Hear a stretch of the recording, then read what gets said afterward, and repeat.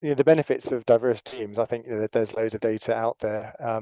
I don't like talking about the business case because that makes it sound like you're just doing it for the money. But this idea that diverse teams are more effective, that's well researched and well supported. But what people often talk about is that it can go wrong. Diverse teams that aren't inclusive are actually less effective than homogenous teams, right? So diversity isn't an unalloyed good.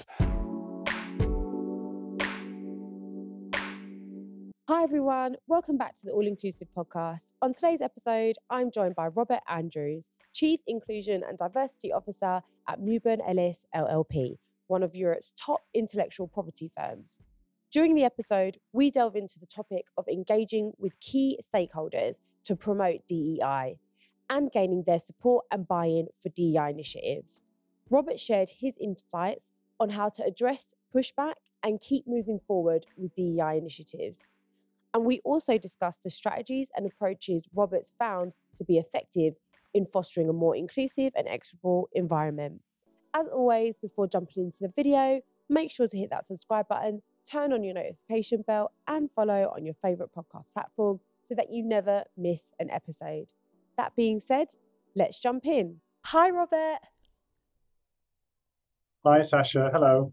I'm so excited for this conversation. Thank you so much for joining me today. So let's kick things off. Tell our listeners a little bit more about you and your journey to where you are today as a DEI leader. Okay. So who am I? So I work for a law firm in the city of London called Mewburn Ellis. We deal with intellectual property, IP patents, and I'm their Chief Inclusion and Diversity Officer. My background isn't as an ID professional, actually. So I'm a scientist by training. Did science at university, then a PhD. Became an attorney and worked as an attorney for a long time.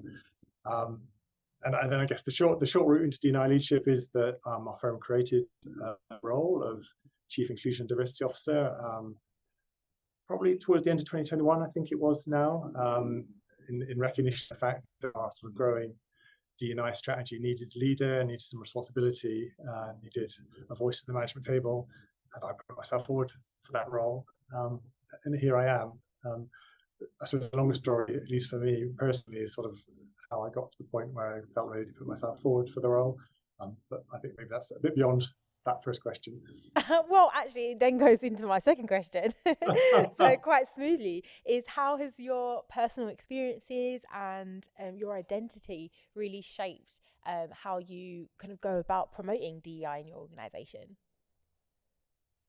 Yeah, that's a good question. I mean, I've always been a quite private person, actually. I kind of keep myself to myself. And I think maybe that came from like my background. So I grew up in West Cornwall, quite rural background, quite poor, I think, actually, as well. And I always felt a bit of an outsider at school, quite overweight. I was a bit like one of the nerdy kids as well. So it's kind of a little bit of an outsider at school. Then when I went to university, also a little bit of an outsider, I think, coming from the background I came from. I went to quite a well-to-do university, and I just felt completely not home, and it was quite a difficult time in my life, actually, just getting to grips with that. And I think then even after university, once I sort of felt like I caught up in some respects, I still felt like I didn't fit in. And I spent the next 10 years trying to work out what it was about me. And in the end, I sort of discovered that I'm quite queer in many different ways. And it's kind of like that's been the underlying sort of difference, I think, that's kind of driven me through school, through university to where I am today. But yeah, I think having made peace with that and sort of really who I am, I kind of just kept it to myself in my personal life, and got on with it, because I always thought that who I was would at best be a neutral thing at work, and at worst could probably play against me. Kind of worry about that and have this maybe self-doubt that that other people will ridicule you or somehow ostracize you for being different from the rest. So I kept myself to myself. It got to 2019 that I'd worked myself to quite a senior position in the firm I was in, but I still very much kind of kept my personal life and my personal identity, I suppose, separate from work, because I'd always doubted that it would be guess it'd be accepted, but I thought at best it'd be neutral at work, possibly a disadvantage. You know, maybe my partners or business colleagues might think that it made me a less good attorney in the business. But then, you know, around that time, there are lots of important things happening in my life. So my wife was pregnant with my daughter, who was born in January 2020, and then just under a month later, 3 weeks later, my older sister died unexpectedly, which was a big shock to me and my parents. And then, you know, a month after that, 2020, the pandemic came, lockdown happened, and we're all sent home. So huge change in sort of living and working conditions for everybody. But all those things happening together sort of made me reflect, I suppose, on who I was, where I was, and what I wanted for the future. You know, how I related to the people I work with, to my parents, what I wanted for my daughter as well. And I just realized, or I just came to the realization that it wasn't enough to just be myself to myself, be private and personal anymore, because you know, I was in a senior position in the firm, and there were could be people who were like me, but 10 years further down the track or younger, who I could help, I suppose. I could sort of be a role model for, and I could help change things for the better. So that kind of crystallized in my mind. And about the time, the firm started making more noises or looking like they were going to take I&D more seriously. And so this role came up, and they said, you know, does anyone want to do this? Can anyone do this? And it just felt like the right opportunity at the right time, because you know, I looked around and I thought, I can do this job. I really think that I'm ready to take it on and kind of take responsibility for spreading I&D within our firm and hopefully wider. So yeah, it's quite a long story, I suppose, but that's kind of how I got to where I am today. Oh, thank you so much for sharing that, Robert. I think it's a really interesting story, and I'm really sorry to hear about the passing of your sister. But I can completely understand how those sorts of moments has really propelled you to where you are today. And I'm so glad that you have taken the courage to step out of your box, to step out of yourself, and try and help others. I think it's amazing to hear. So for you, I mean, it must have been a really big change, and it's a change in role, and it's probably a position where you're revealing a little bit more about yourself, which you wouldn't usually do. So how was that? How did you feel about telling your colleagues or your employers a little bit more about yourself? It was easier than I expected, actually.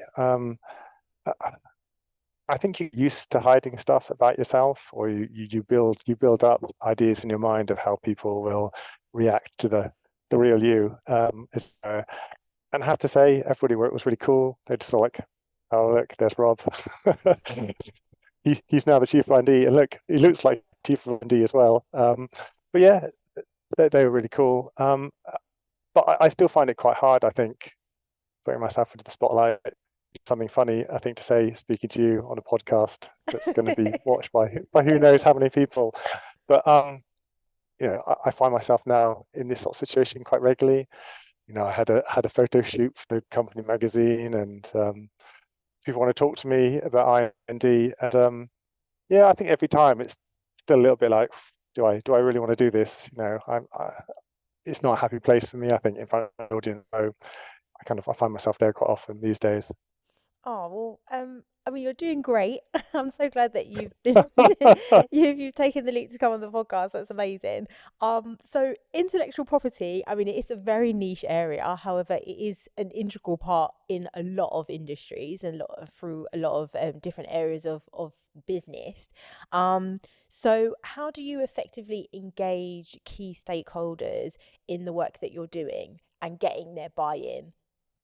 Yeah, I mean, I think it's probably a challenge that everyone who tries to lead on D&I gets, right? It's any population of people you care to pick, be it the intellectual property firm or any other industry, there's a range of people, all the way from the cheerleaders who probably don't need any advice or help from you, right to the people who just don't really see the point of D&I or think maybe it's something that should be kept away from work. So how do I engage those people? I think the key thing is like D&I is about people. It's really personal. It's not really about policy, and a lot of people get turned off by policy. You start talking about recruitment policies or fair treatment policies or parental leave policies. I mean that they are important and they're part of the mechanics, but I think it's wrong to lead out with them. I think you lose people. So I found it really effective in our organization to start with people,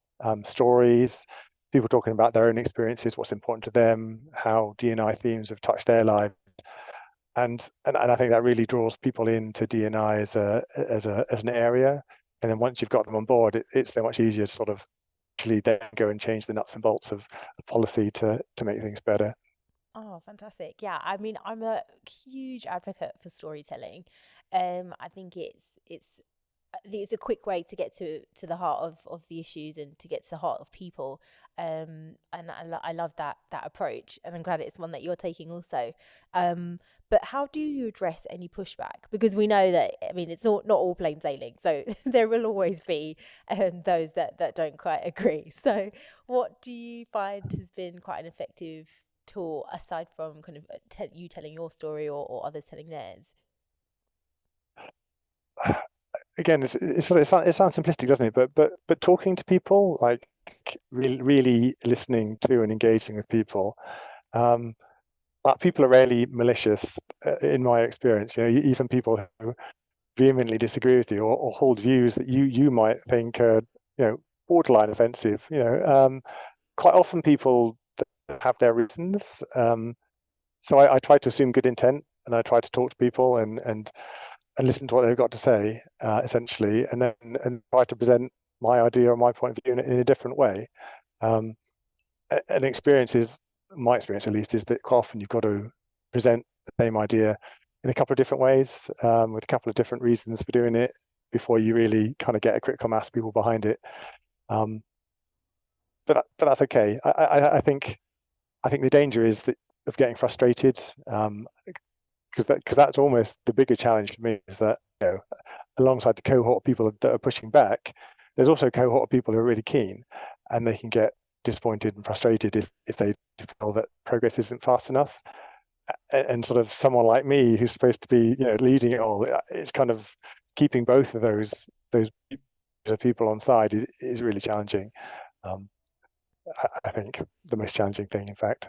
I mean, it's managing that expectation for people, because it's one thing that everyone wants, or not everyone, but majority of people that you've come across and through what I've been doing as well, is that a majority of people want there to be a change, and they want to create these inclusive environments, and so they're all for it, but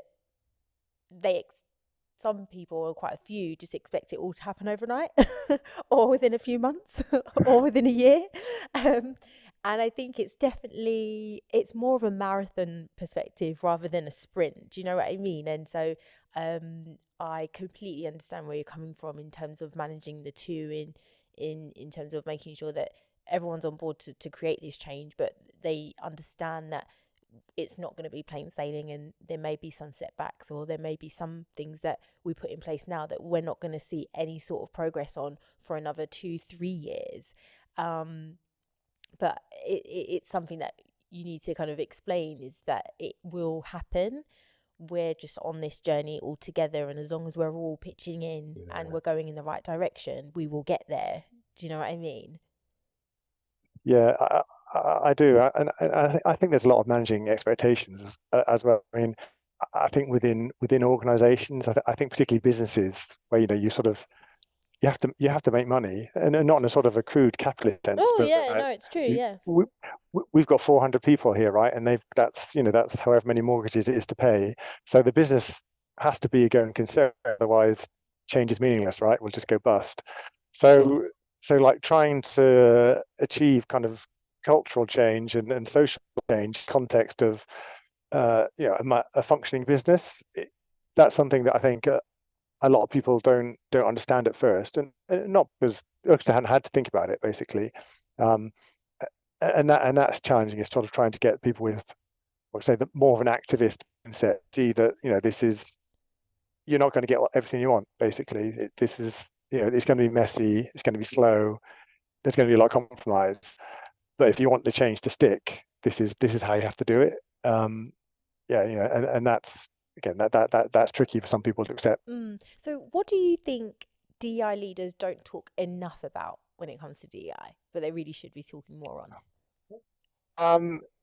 I think the costs of D&I, actually, the downsides. I mean, a lot of D&I leaders are kind of evangelical about it, and I think you have to be, and I am in my way, because I think if you weren't, you just stop, because it's really hard.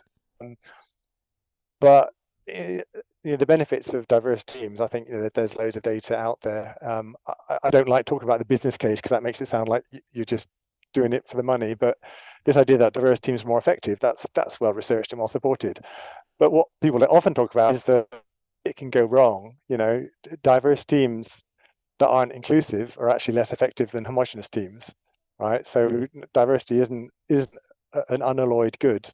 So you might go through a stage where your business functions less well. And even if you don't, the amount of time and effort that your leaders are going to have to put in to learn inclusive leadership skills, that's going to be a big cost. I mean, you might benefit, hopefully you will benefit, or in the medium to long term, but it's going to be hard, and you're going to have to suck up some short-term pain. And I think as leaders, if we're not honest about that, then as soon as those negative effects are felt by people who aren't fully engaged, then they're going to feel cheated, or indeed surprised, and that's going to split the consensus that you need basically to deliver the change. So I think you've got to be pretty blunt about, it's not going to be an easy journey, but it's going to be a necessary journey, and one that's going to be worth it in the long run. But you've got to be in it for the long run too. Yeah, no, 100%. So I love hearing about new initiatives and programs that leaders have been put in place. So could you share with us a successful program or initiative that you've run? Yeah, I mean, I don't know. No, I don't think I'm going to tell you about new initiatives because quite, there's a book out which is quite well established, and I've stolen a few pages from it that have worked quite well. So stories, I mean, we find that communities, or like employee resource groups, or whatever you want to call it, have actually been really effective. What I mean by idea is sort of getting groups of people who are kind of congregating around a shared theme, and getting them to take responsibility for kind of leading discussions, managing sort of topics to do with that area within the firm, doing external facing. So I'll give you an example. So we've got one of the first groups that was set up was a menopause group, actually, dealing with issues of menopause. And that's been hugely influential in the firm. They've run education courses, there's discussion groups, courses for the whole firm. So it's not just limited to the group itself. Members of that group have been out talking in industry-wide bodies, kind of contributing to progressing that topic, like across the IP industry. And they've only really been established for 18 months, and what they've done in that time has been phenomenal. So yeah, I mean, that's one of the schemes that's been most successful for us, because of the way it kind of devolves leadership and responsibility away from management into the people that's actually affected, and that's really effective. Oh, lovely. And so is there anything looking back that you would have done differently in setting that group up, or just in setting up any other employee resource groups? Well, I think we would have done differently. I would have been more ready for it to take a long time, because it has taken a long time to set up. Part of that was because we waited for leaders to emerge in those groups.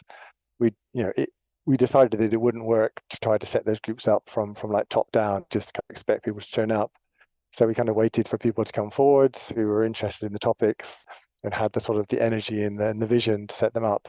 That took a long time, and it kind of, I think as a leader, you want things to happen quickly because you're enthusiastic and you feel like you're being measured, and that kind of led to me being a little bit impatient, I think. So I think the thing I would change is to have more patience, and believe things are going to happen, because they do eventually. Oh, lovely. And looking to the future, what changes or improvements do you hope to see in DEI? DEI, is that is a whole thing, or in my sector in particular? I mean, I would go with both actually. Why not give us a perspective on both? What would you? Yeah, well, I think conveniently the answer is probably similar for both DEI as a whole and my sector. I think better coordination is what I'd like in the future. I think like my experience here is that cultural change is really hard and it's really slow, even with the best of intentions. Um, and I think what contributes to it being slow is, there's lots of isolated bodies trying to solve the same problems again and again and again. But I think if like-minded or bodies or people facing similar problems can get together and share knowledge, share ideas, it's a really great way to accelerate change and sort of help spread best practice.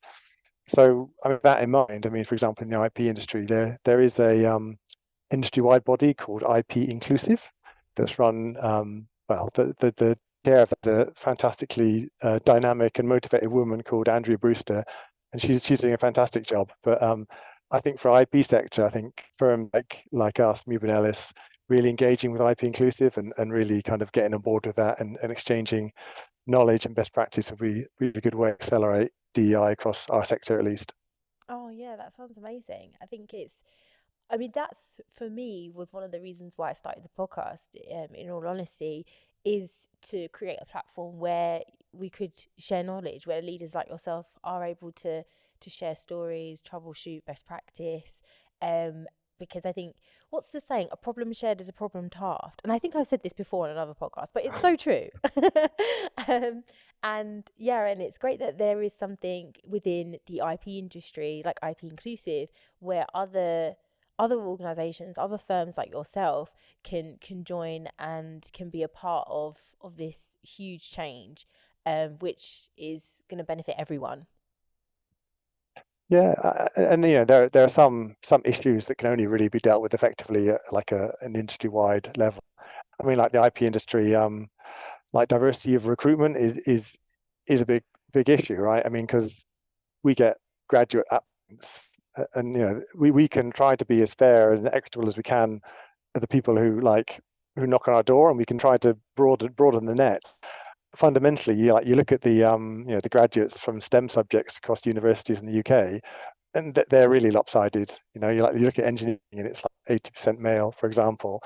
So how do you reach into those pools and enrich them for diversity? Well, that's like a huge job, and it's something that an individual firm like us couldn't possibly hope to really make a dent in. You've really got to work at it at an industry-wide, if not nationwide level. So coordination is really key. Oh, I've so much enjoyed our conversation, Robert. Thanks again so much for joining me today. Just before you leave us, could you give one parting piece of advice for other leaders out there? So existing leaders or people who are thinking of taking the mantle? Because existing leaders, I'd say keep at it. It's like you're fighting a good fight, and don't get frustrated, be patient. And I think people who are thinking about leadership, I'd say go for it. Like if you're thinking about it, then it probably means you're already in a good position. So we need you essentially. So don't hold back. Throw your gauntlet into the ring. Oh, lovely. That's such great advice, Robert.